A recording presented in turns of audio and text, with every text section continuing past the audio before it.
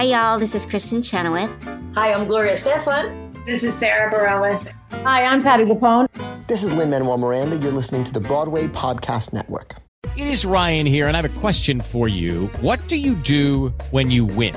Like, are you a fist pumper, a woohooer, a hand clapper, a high fiver? I kind of like the high five, but if you want to hone in on those winning moves, check out Chumba Casino. At ChumbaCasino.com, choose from hundreds of social casino style games for your chance to redeem serious cash prizes. There are new game releases weekly, plus free daily bonuses. So don't wait. Start having the most fun ever at ChumbaCasino.com. No purchase necessary. VGW Group. Void where prohibited by law. See terms and conditions. 18+. Hello, it is Ryan, and I was on a flight the other day playing one of my favorite social spin slot games on ChumbaCasino.com. I looked over at the person sitting next to me, and you know what they were doing? They were also playing Chumba Casino. Coincidence? I think not. Everybody's loving having fun with it. Chumba Casino is home to hundreds of casino-style games that you can play for free anytime, anywhere, even at 30,000 feet. So sign up now at ChumbaCasino.com to claim your free welcome bonus. That's ChumbaCasino.com and live the Chumba life. No purchase necessary. VGW Group. Void where prohibited by law. See terms and conditions. 18+. Wait, so you really want to make a podcast?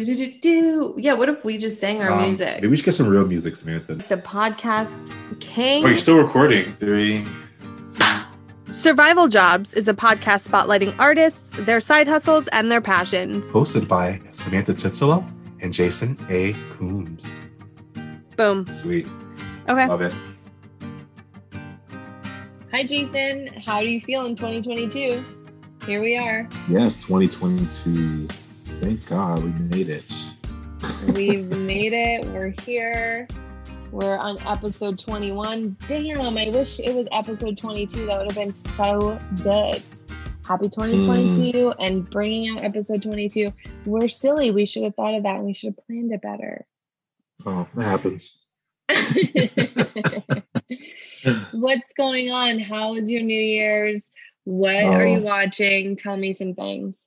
It was definitely another COVID New Year's. So I just stayed home like a grandpa and I watched Midnight Mass, that show on Netflix, which was incredible. It's by the same creator, Mike Flanagan, of The Haunting of Hill House and Bly Manor. I don't know if you know those shows. I loved both of them. Yo, this is just as good, if not better. I don't even know, but like... What's it called? Midnight Mass. Midnight Mass. It was a revelation. He's a genius. I have to watch his movie Oculus. Someone told me it was amazing. So that's like on my agenda. He's just a great storyteller. And like, I mean, I was blown away. The acting was phenomenal. The cinematography, like everything. Just everything was fantastic. It was such a treat. I'll have to I finished it in 2 days. I watched 3 episodes on New Year's Eve. Mm-hmm. And then the other 4 on New Year's Day. I was a bum.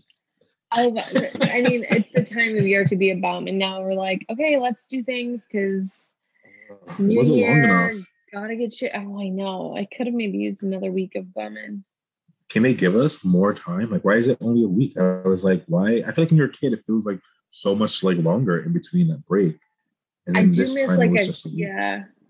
This time it was just a week.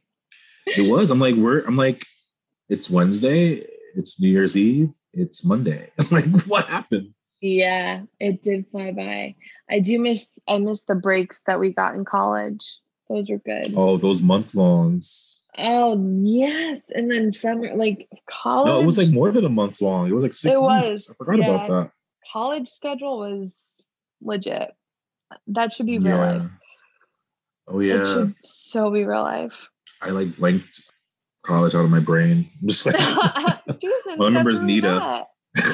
Oh my gosh. Well, I feel like in our mic checks, we haven't been sharing survival job stories too much. And I do have share one, to share please.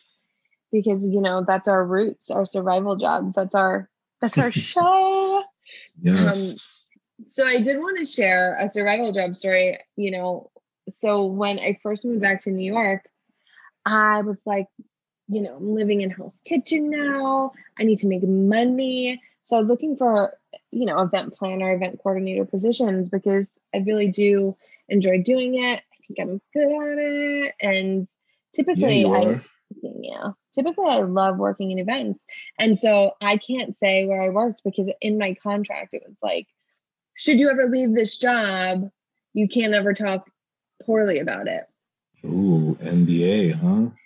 I guess, yeah, which is strange. But so I can't say where I worked, but I will say that it was miserable.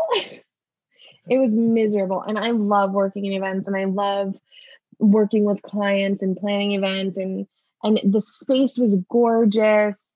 It just, I guess the reason I actually did hate it is because it was not a survival job. Do you know what I mean? Like, there was absolutely no flexibility, no way I could work from home. The light in the office was like, like hospital lights, like, yeah, fluorescence. right? Yeah. Yeah, like horrible bright fluorescent lights from 9 a.m. to 6 p.m. But, hello, like, I don't have the strength for that. And let me tell you something. The people you're surrounded with when you work somewhere will make a big difference in how you feel as a person for all aspects of life. I'm trying not to say too much, but give my message. Do you know what I mean? I'm trying not to shit talk, but I'm trying to deliver a message. So if I sound like I'm shit talking, please stop me. But the negativity and misery from like a few people in the office were so unbelievably hard to be around for 9 hours a day, 9, 10, 11 hours a day, because it was so busy. Anywho, long story short, I guess this was such a shitty story to share because I can't share where it was. I'm not giving specifics about the shittiness of the people. I worked with amazing, like, A-list clients, like amazing. So in conclusion, shitty negative people and no flexibility to work from home and fluorescent hospital lights for 9 hours a day, 9+ hours a day equals gotta go, gotta quit. Luckily I got out and I have like a job that an actual survival job. Well, I mean, environment is important. And as we learned from the pandemic, seasons 1, 2, and possibly 3, I gotta get that joke in there. That it's important to do things you want to do. Like, if you don't want to do something that's not bring you joy or fulfillment or, anything positive, why do it? Why? It makes no sense. It literally makes no sense. Life is too short to be in a shitty circumstance, and we learn that the hard way. So I give you props. I'm golf clapping for you right now. Thank you. I will say I was really proud of myself for leaving that job. Listen, it was a great salary. It was a great bonus. It was great benefits. It was a great place to have on my resume. But I found myself turning into somebody that was not me. Miserable. I was miserable. I had no motivation. By the way, we didn't record this podcast once while I was there because I had no strength. I couldn't do it. I couldn't do anything creative because the lights in the office were sucking my soul out and making me mad. Anywho, I just wanted to share a little survival job because I love that. I haven't talked about one in a long time. I was gonna say, you're gonna be mad at me because I haven't seen West Side Story yet. I almost went, but I chose Spider-Man over Maria. Spider-Man was so fucking good though. I made such a good choice. Wow. So I guess you're not a fan. So I was gonna say go see it. Well, I will see it. I'm not like, crossing off the calendar days until I'm able to see it. I'm not like. That's how I am about Scream. I'm like, I can't wait. Yeah, you are. You do love Scream. I'm so excited. So, Jason, who are we talking to today? Speaking of Scream, we're talking to Tyler Geis, who loves horror films. And yeah, we should just do his bio. This is a friend of yours, right? Yes, Tyler and I met a while ago, almost 10 years now. He's a really cool filmmaker and producer, and he just produced a film over the pandemic. So I was like, I would love to invite him on so he could talk to us about making art during the pandemic and how that was. So, I love that. That's so sweet. Yeah. Tell us about him. He is a proud graduate of the film program at Springfield Technical Community College in Springfield, Mass, which he then followed up with a Okay, that's a joke. He usually then followed up with dropping out of a bachelor's program to pursue a career in film because he kept getting gigs on major Hollywood sets. Between working on actual big budget film sets, Tyler made the time to make his own little film projects, and he became an award-winning filmmaker. Oh, amazing. From there, he was then able to shift into working in television at an ABC affiliate news station, and then took the big jump into working for NBC. Now out of the television business, for the time being, he runs his own podcast. We love a podcast, you guys, called Yes, we Tyler do. Geis's Basement, where he interviews genre filmmakers and talks about the creative process with them. Let's go talk to Tyler so I stop talking and he can talk, because I don't think I'm well today. That's all right. Yeah, let's bring him into the Zoom. Hi, Tyler. Welcome to Survival Jobs, a podcast. What's up, Samantha? And what's your name? The other? Oh, The other I'm that guy. host. Call me All that right. guy. What's up, y'all? Congrats to you, Tyler, on being a dad or about to be a dad. I saw you And painting your little nursery for your future baby. I had 11 days off from work, which is one of my survival jobs, mind you, one of my good ones. I had 11 days off, and we needed to get the nursery painted. We got pretty much like everything in there. It's just not put together. So yeah, I got a little girl on the way in a couple months. Oh, congrats. Thank you. How sweet. We're thrilled. Yeah. No, I painted all white. Well, not all white. It was white with a pink accent wall, because we don't want to go heavy on pink. Like that. It's kind of, it is 2022. Yeah, it's a little old school to like just be like, hey, pink means girl. And yeah, I guess right. I don't know, but I was like, let's kind of mix it up a little bit. And we got like white walls with a pink accent wall with like a gray what the hell do they sleep in? A crib? A crib, yeah. Yeah. I gotta get I to know I was like a band. terminology. I'm still learning. You said you were off from work from one of your survival jobs. Speaking of survival jobs, do you have a story from one that has positively impacted the work that you do now? Yes, but it is not necessarily a survival job. I don't mean to throw a plot twist in. It is something that has straight up laid the groundworks for pretty much the last like 2.5, 3 years of my life, if I may. Please, the floor is yours. You may. The floor belongs to you. So just a little bit about me for the audience. I've been working on and off pretty much like actual paying work on and off in film for like the last 10 years. Yes. But as anybody who knows working in that industry, you have a lot of ups and a lot of downs. So like, over the last 10 years, I freelanced a lot on sets when Hollywood was in Boston a lot.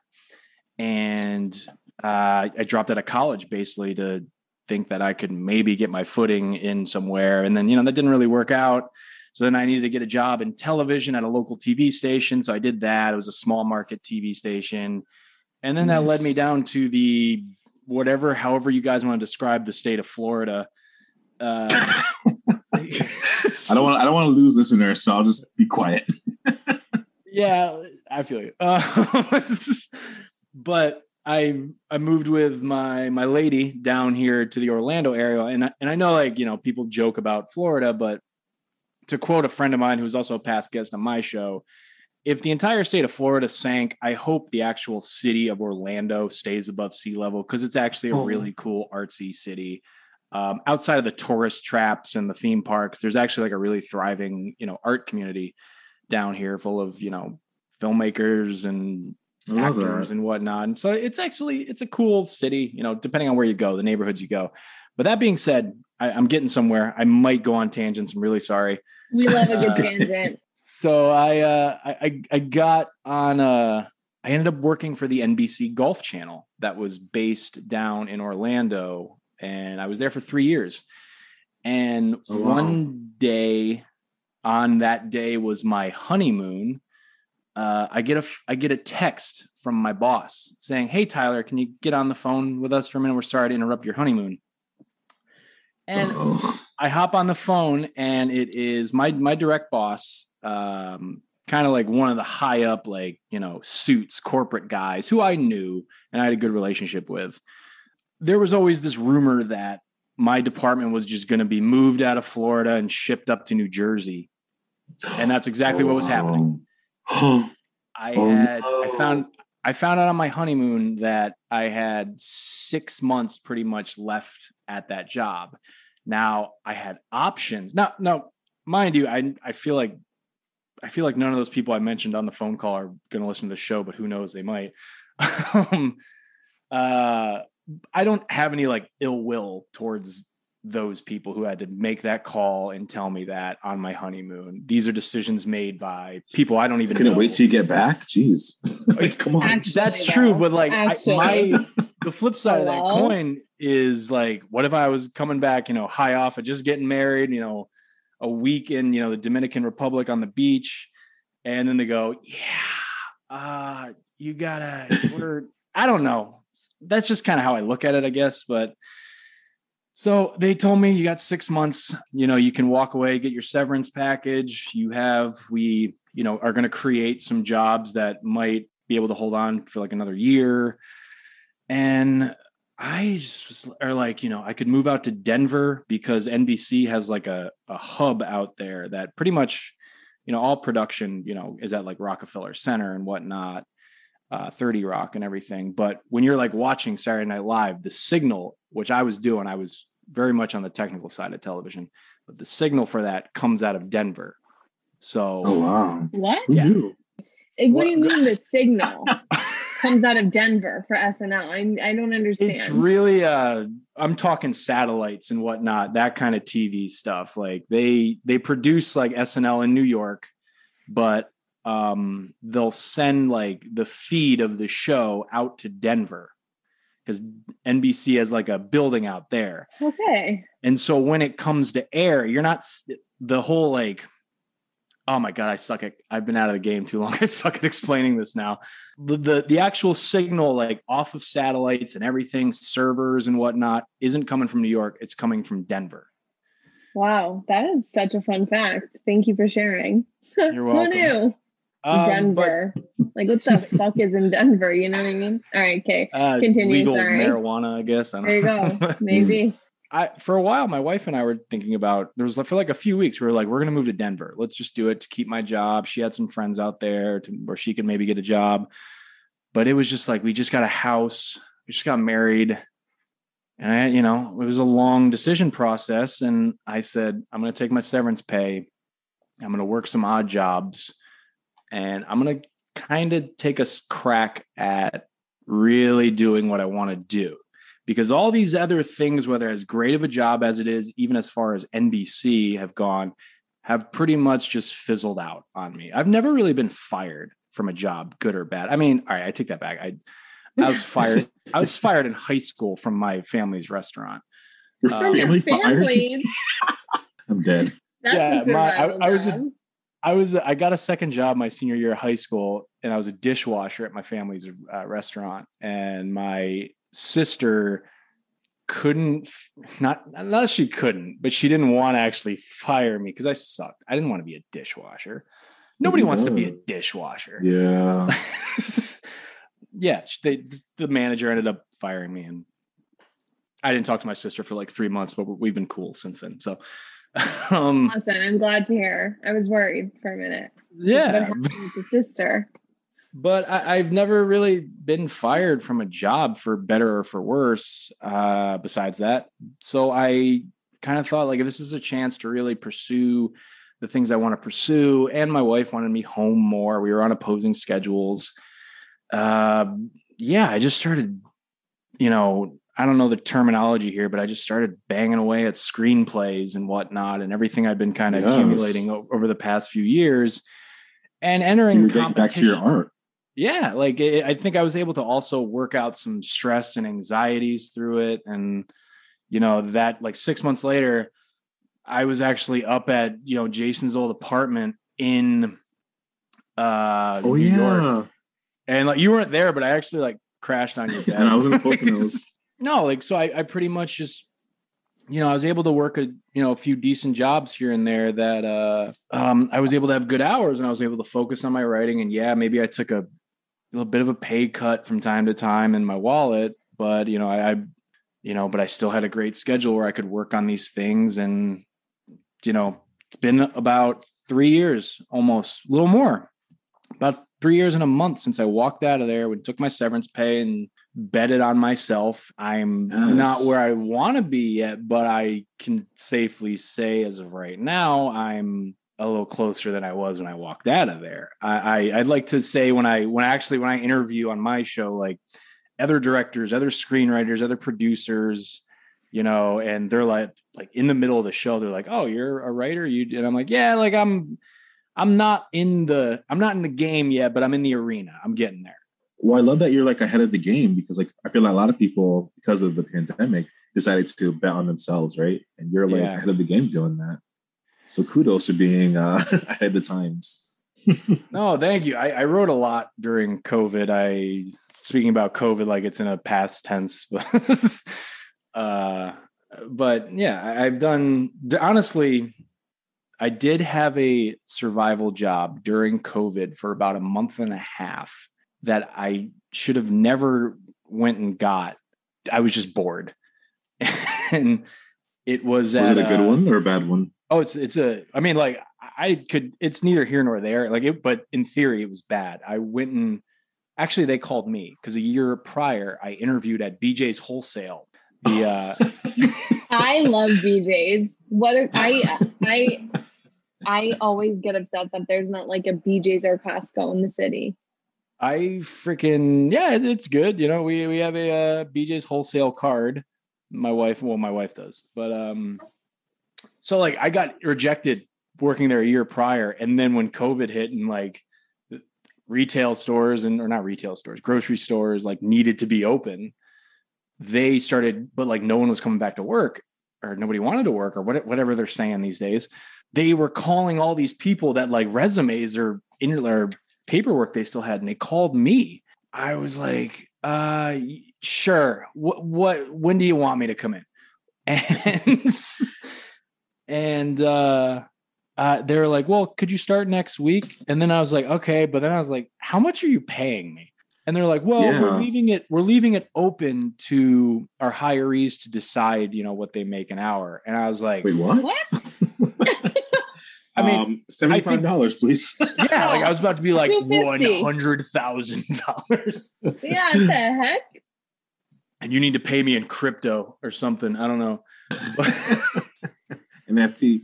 But I was just like, I was modest, and this is modest. This was me being modest. I said $15 an hour, and they were like, really?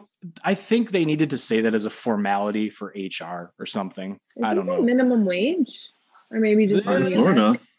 Oh, yeah, this was like $4 in Florida. Yeah. There's no state income tax here. If you're poor here, you're poor, man. But I was like, yeah, I'd like, all right, like $15 an hour. And they're like, best we can do is anywhere between $9.75 and $11. And I was like, sure, I'll do $11, whatever. This is going to be a social experiment for me anyway. Cause the world's gone to absolute shit, and I'm about to go be in the mix of it at a grocery store. That's such a disaster. So I didn't even get $11 an hour. They gave me $9.75. I'm not laughing at you. I'm just laughing. That is a shock especially for such a huge corporation. Like that is a big, giant store. That's sick. And they put me right at a cashier job. I was the only guy there. It was me and like 6 other women in their 60s. You're just working there a couple days a week. Oh my God, I was pimp. Those ladies loved me, not to brag or anything. Oh my gosh. Like I was making a lot of friends with people I didn't think I'd really ever be friends with. Isn't that nice? Isn't that nice how that happens when you're in these situations and unexpected friendships pop up? I love that. Jason, we haven't said that in a while. I love that. Wow, you've had some interesting survival jobs. So just to transition into your art a little bit, what was your biggest inspiration to start getting into storytelling and filmmaking?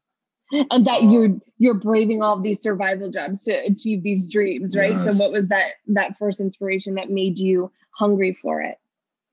I mean, since like elementary school, we used to literally make books. Like you'd get these cheap book covers from like some craft store and get some pages, and I'd write and draw stories. I mean, 50 to 70% of them were just my interpretations of like movies I watched that I probably shouldn't have watched. Like, Oh shit. I always like to say on my show, I keep referring my show here, but Well, like, plug it. It's Tyler Geis's Basement. It's on Mondays. We just talk movies. I interview filmmakers on Spotify, Apple Podcasts, Google, iHeartRadio, Podbean. Podbean's dope, by the way. Like I'm getting a lot of downloads out there. Maybe they're like Russian bots, but I don't know. But so to answer your question, like early on, I just liked writing stories and I don't know. I just had stuff in my head. I had a older brother who would just put on 80s and 90s action movies all the time that I watched Jean-Claude Van Damme movies before I probably should have ever watched movies like that, even though in hindsight, they're not the greatest movies in the world, but I was always kind of I just fell in love with film. And, I would just, as I got older, I started, seeing films where I'd go, I could do that. I bet I that's cool. I want to do that.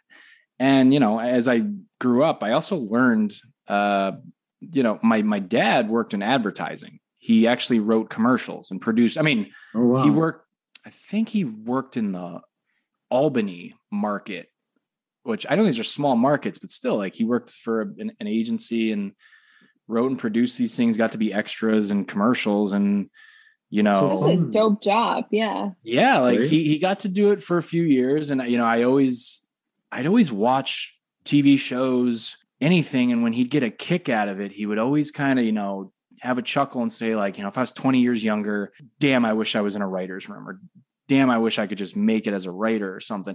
And I think that stuck with me.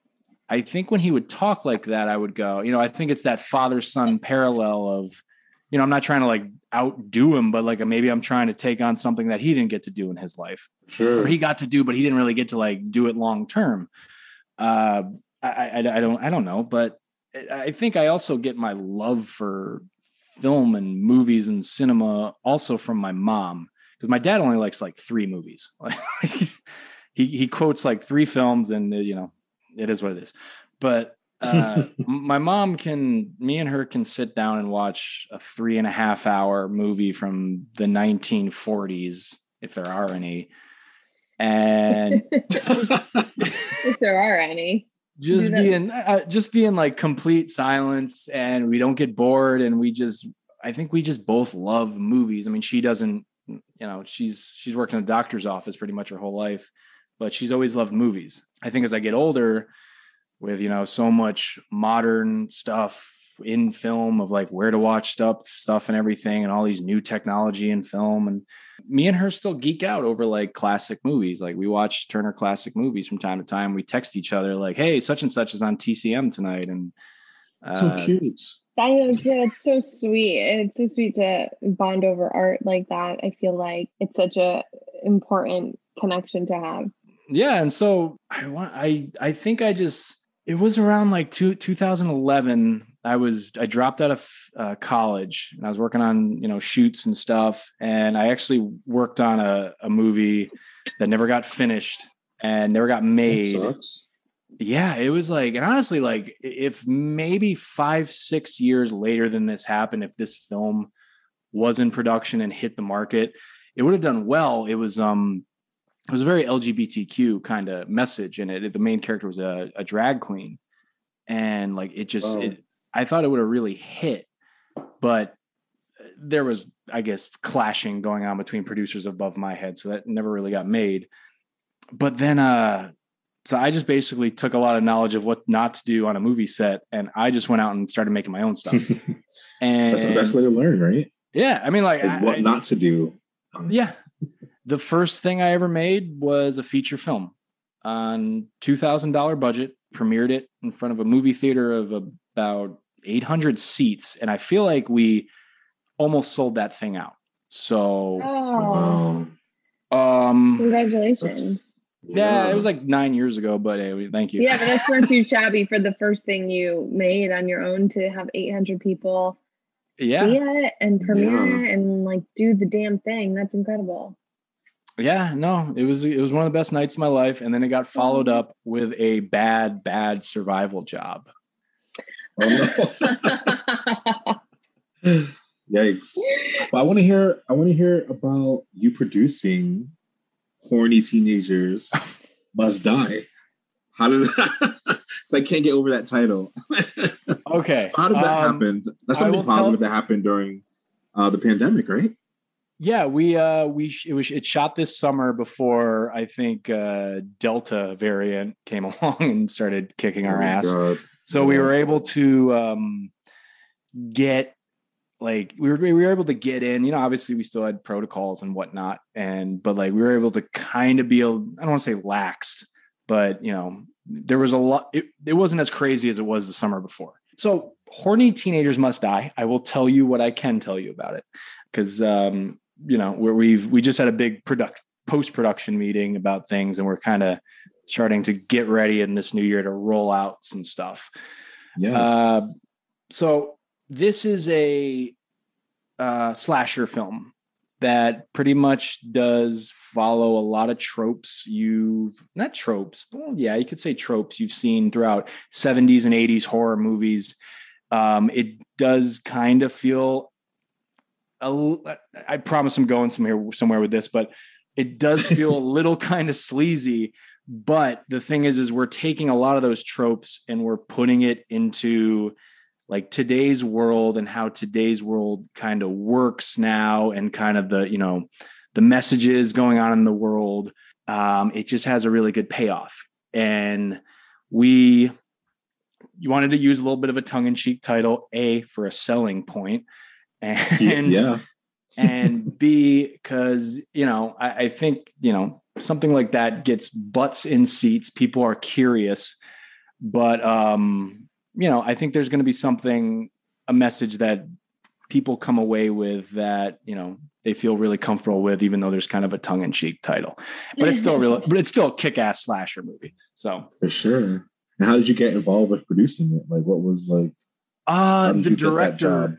director literally twisted my arm, and the director is a guy named Dave Zagorski. He's made a few horror films that actually, I think they popped up on a few kind of small streaming platforms. He's had distribution and whatnot. And he does pretty well. And we've been friends for about 10 years, I think. And he had a screening for one of his movies that pretty much just reeks of Texas Chainsaw Massacre. Oh, wow. And I could tell it was his big inspiration. And he was having a screening because he's from the next town over where I'm from. And I went to it and we didn't know each other. And then I shot him an email afterwards, just saying hey, loved the movie, big horror fan.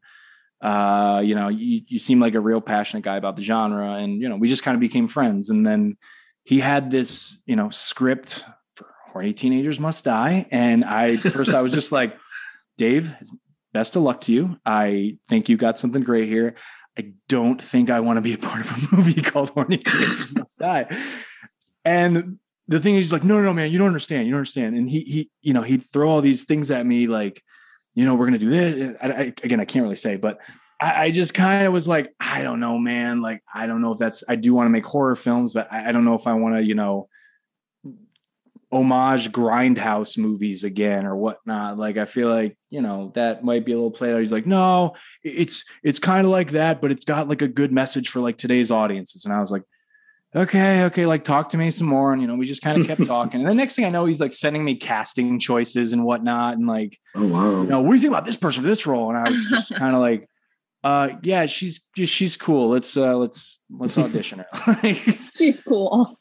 All our auditions were on Zoom, and next thing I know, I just said, all right, you got me on board. And, we have a real good producing team behind it. I feel like that we all kind of have our own little things we have strengths at that we can bring to the table to really get it out there, because, we don't want to just finish it, premiere it in like a theater in Western Massachusetts somewhere, and then that's it. Like, we're actually trying to get this in front of distributors.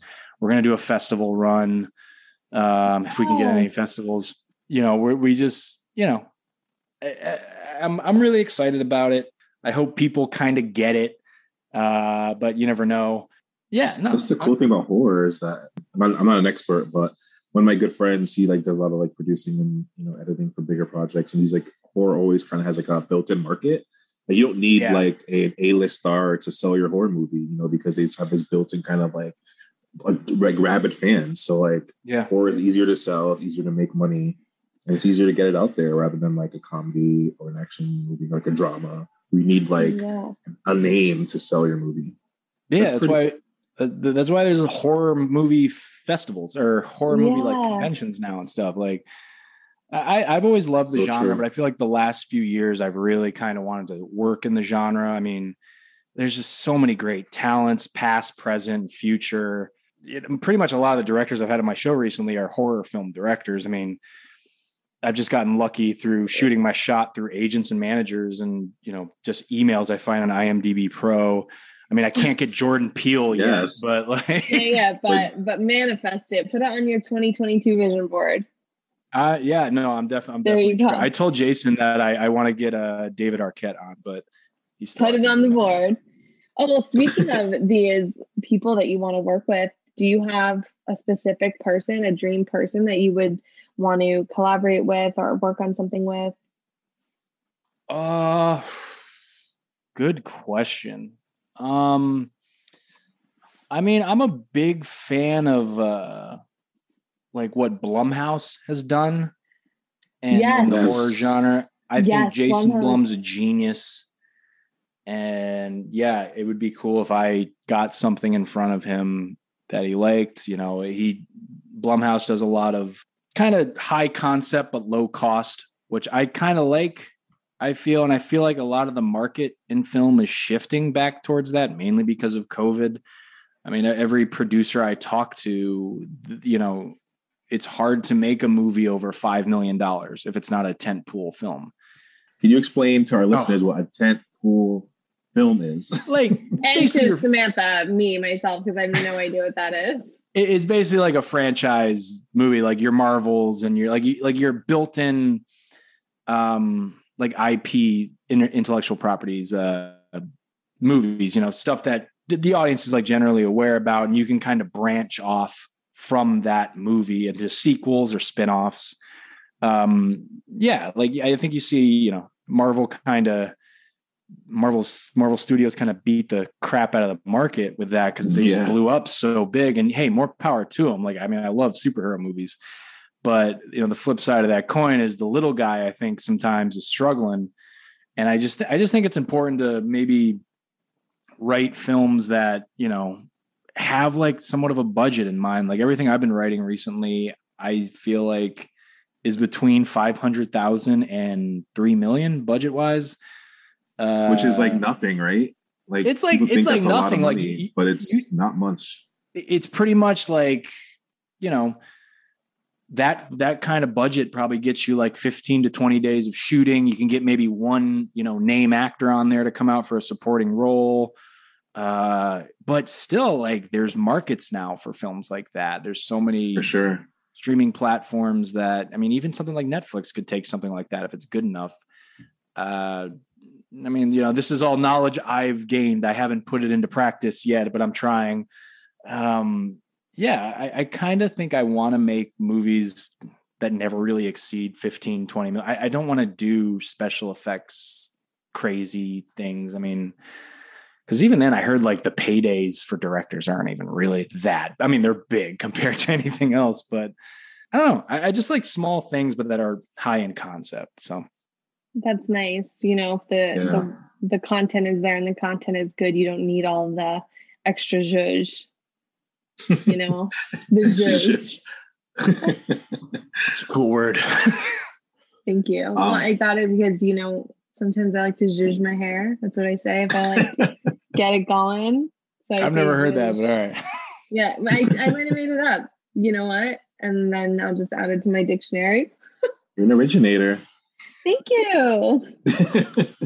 So Tyler, I know that you have, if you want to talk like a little bit about that film that you've been working on, that awesome script you've been writing and trying to get produced. Is that what's next for you? Which one? Ryan Road Story. Oh, yeah. I feel like you've been working really hard to get money and funding for it. Yeah. That's definitely that's everybody has their passion project. Everyone has their their one that like, you want to get made, but like, it's almost like you got to keep it in your back pocket and maybe do a few other things first. Look, so what's next for you? What's next for me? Like with that project or in general? Or in general. I was assuming that was next, but what's next? You shouldn't assume. No, like that could be next. I don't know. But what's next for me is I'm about to be a dad.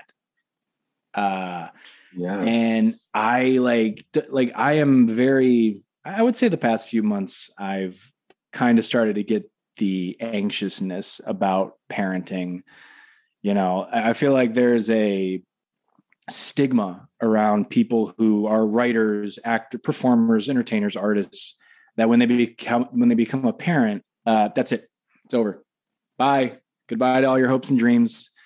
And I just kind of go, I don't know. Cause like I've had a lot of good role models who, are still, doing what they're doing and they have a family.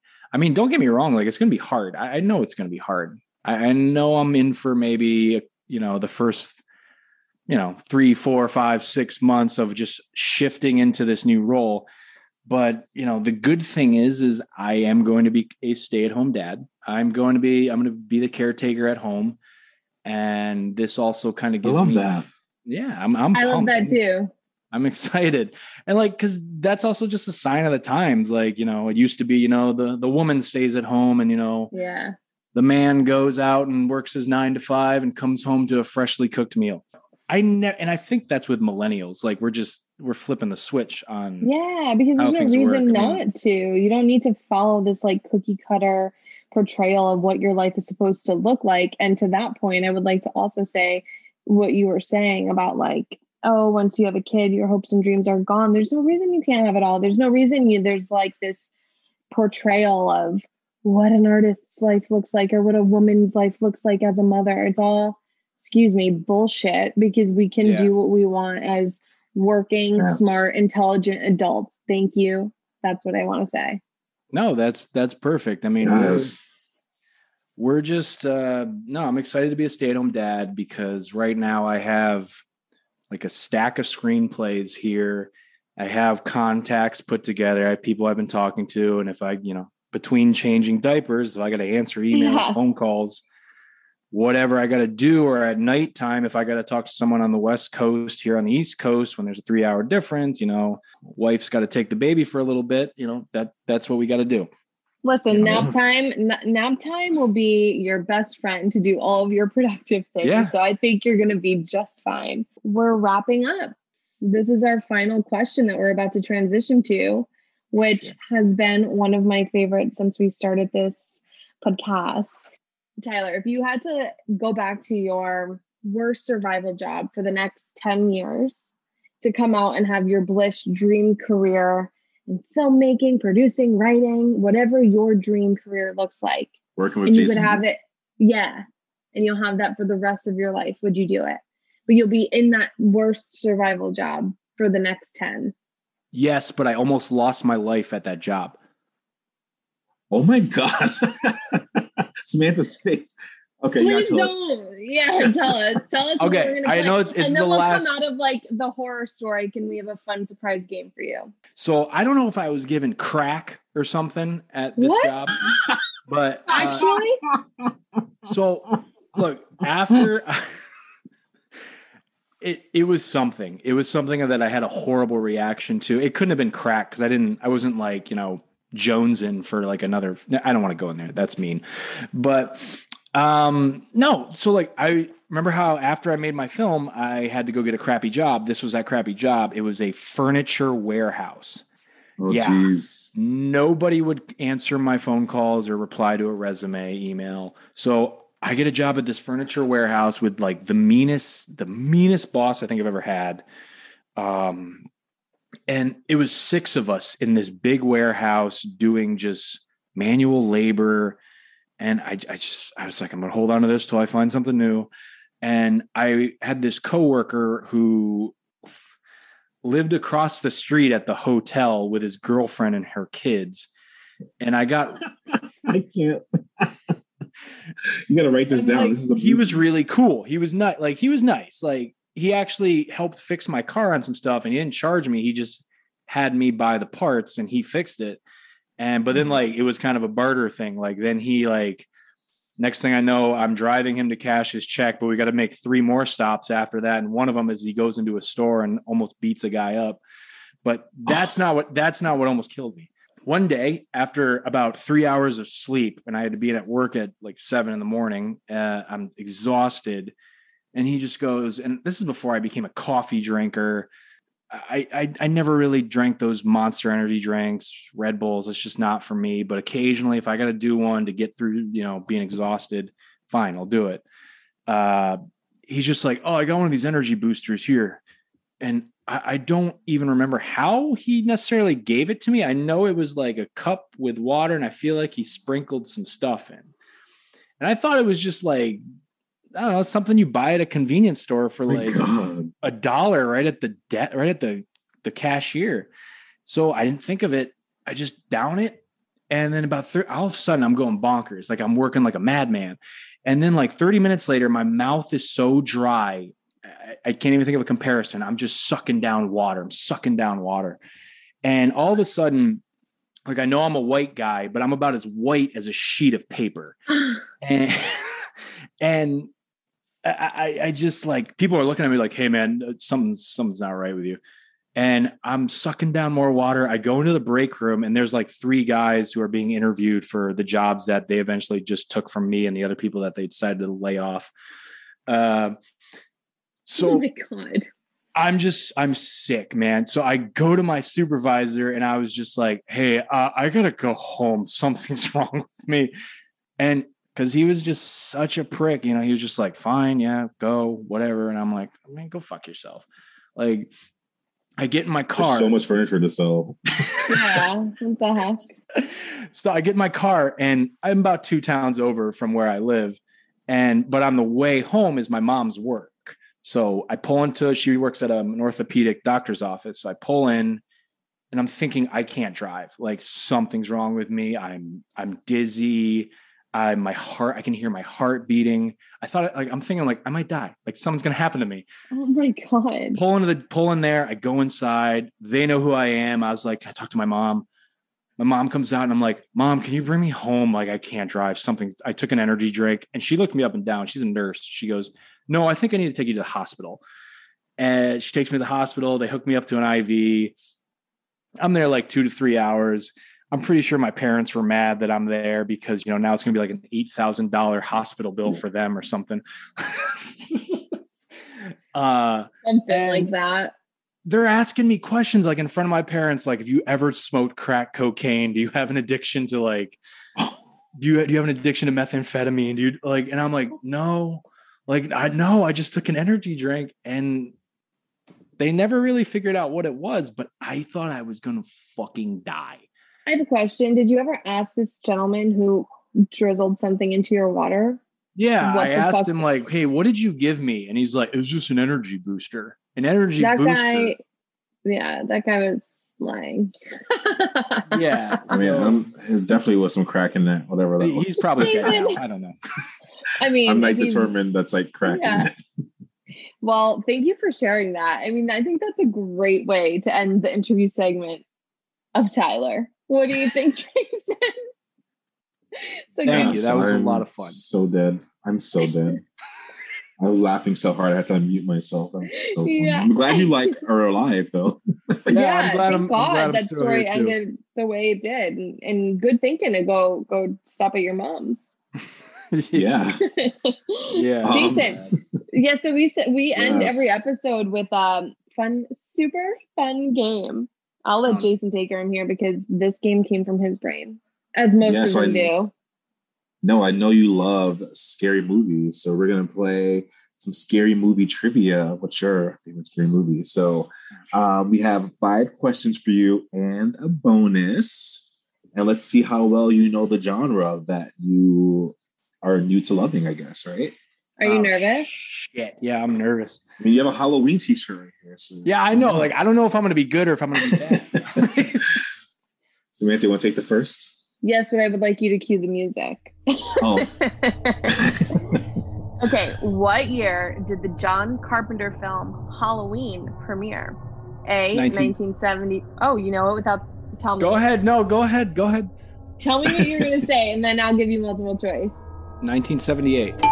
Yep, correct. I don't even. That was really great work, and I think Jason, we give him a bonus point already because he didn't even need the multiple choice. Congrats. Yes. All right. Number 2. True or false, Tyler? Jennifer Aniston was originally supposed to play Gail Weathers in the original Scream film, but was replaced by Courtney Cox after she injured her tailbone skiing. Wow, I'm gonna guess because I've never heard this before. I'm gonna say true. Oh, sorry. It's Wait, Jason, how'd you get that question? I've never heard that. I made it up, yeah. That's clever. Oh, did you make it up? Yeah. That's really good. Thanks. Okay, number 3. Okay. Number 3. Name the killer in the original Friday the 13th film. Pamela Voorhees. Oh. Wow, good job. I thought it was gonna be a You're trick killing question. it. First Friday the 13th is actually a whodunit. Jason does not show up till part 2. We don't see the hockey mask till part 3. Wow, look at that. Good job. I thought I was going to stump you. You are. Wow. Okay, number 4. How many Candyman films have there been in total? Oh, fuck. Because the first one and the remake are the only ones I like. Is it 4? Correct. All right. Wow, you're crushing it. 1982, Candyman, Farewell to the Flesh. 95, Candyman 3, Day of the Dead in 99. And then the most recent one, Candyman 2021. Oh, new one was so good job. Wow, you are crushing it. Okay, number 5. Which of these popular horror film series has never been adapted into a television series? A, I Know What You Did Last Summer. B, Leprechaun. C, Chucky. D, Scream. B, Leprechaun. Correct. Wow. Ding, ding, ding. All right. Chucky Last scared one. me. Sorry. I just wanted to let you guys know Chucky scared me so bad. I'm still scared of Chucky. And I just thought Chucky's you awesome. guys should know. He's The show is scary. so good. Yeah, I saw the pilot. It's so good. The Yeah. show is so good. I gotta Got catch the up with original this one. creator behind it, so it's spot on. You ever seen the first Child's Play? Man, It's so good. I saw it with Mhm. fresh eyes after like 15 years. That is such an awesome movie. I like So the second well one a little bit crafted. better, though. Yeah. He's like, no, definitely the first one. All right. Last one, which is a bonus. Okay. Which iconic film director is known as the master of suspense? Alfred Hitchcock. Ding, ding, ding. Wow. Wow. I really want to say you crushed it. And I want to say you did get 100% because you got an extra point on the first question. Alfred So even- Hitchcock, man. Hey, and I do want to also say the one you got wrong was tough. Jason really came up with a very believable story. So I want to say congratulations. I know that. You deserve your perfect score, and I'm proud of you. Thank you. Well, thank you so Yes. much for spending this evening with us. This was fun. I learned a lot. I want to let you know I learned a lot about films. Tyler, can you let all of our listeners know where they can look you up on social media? to follow what films you're working on and all the great things that you're doing? Okay. I am on Facebook. Just look me up. Tyler Geis. Yeah, you can find me on Facebook. You can find me on Instagram is where I really kind of like hanging out, at Mr. Geis. I'm also on Instagram. You can follow my production company, the Ryan Road Company. We're a little quiet right now, but hopefully as the year goes on, we'll have some more news and updates. And you can also follow me on Instagram with Tyler Geis's Basement Pod, my podcast page. Pretty much it's just updates every Monday when an episode airs and whatever else I can think of in between. Jason, tell everyone where they can find us. Oh, yeah. So we are on Twitter and Instagram at Survival Jobs Pod. That's right. That's Survival right. Jobs Podcast. Right. And you can also buy us a coffee in the link below if you want to support our podcast. And definitely listen to Tyler's podcast too, please. Yeah, Jason's on there from like the 3rd episode. Well, thank you again, Tyler. This is amazing. Thank you so much for having me. This is a dream come true. I've been like, I don't like, I'm not trying to invite myself like onto people's shows, but like me and Jason have talked over the months like, hey, you got a great show. You got a great show. If you want me to come on your show, let me know. Yeah. Oh, well, thanks for supporting and listening and coming on. This was great. And it was so great to meet you. Nice to meet you as well. Congratulations on your daughter and best of luck with all the things. Thank you very much. I appreciate it.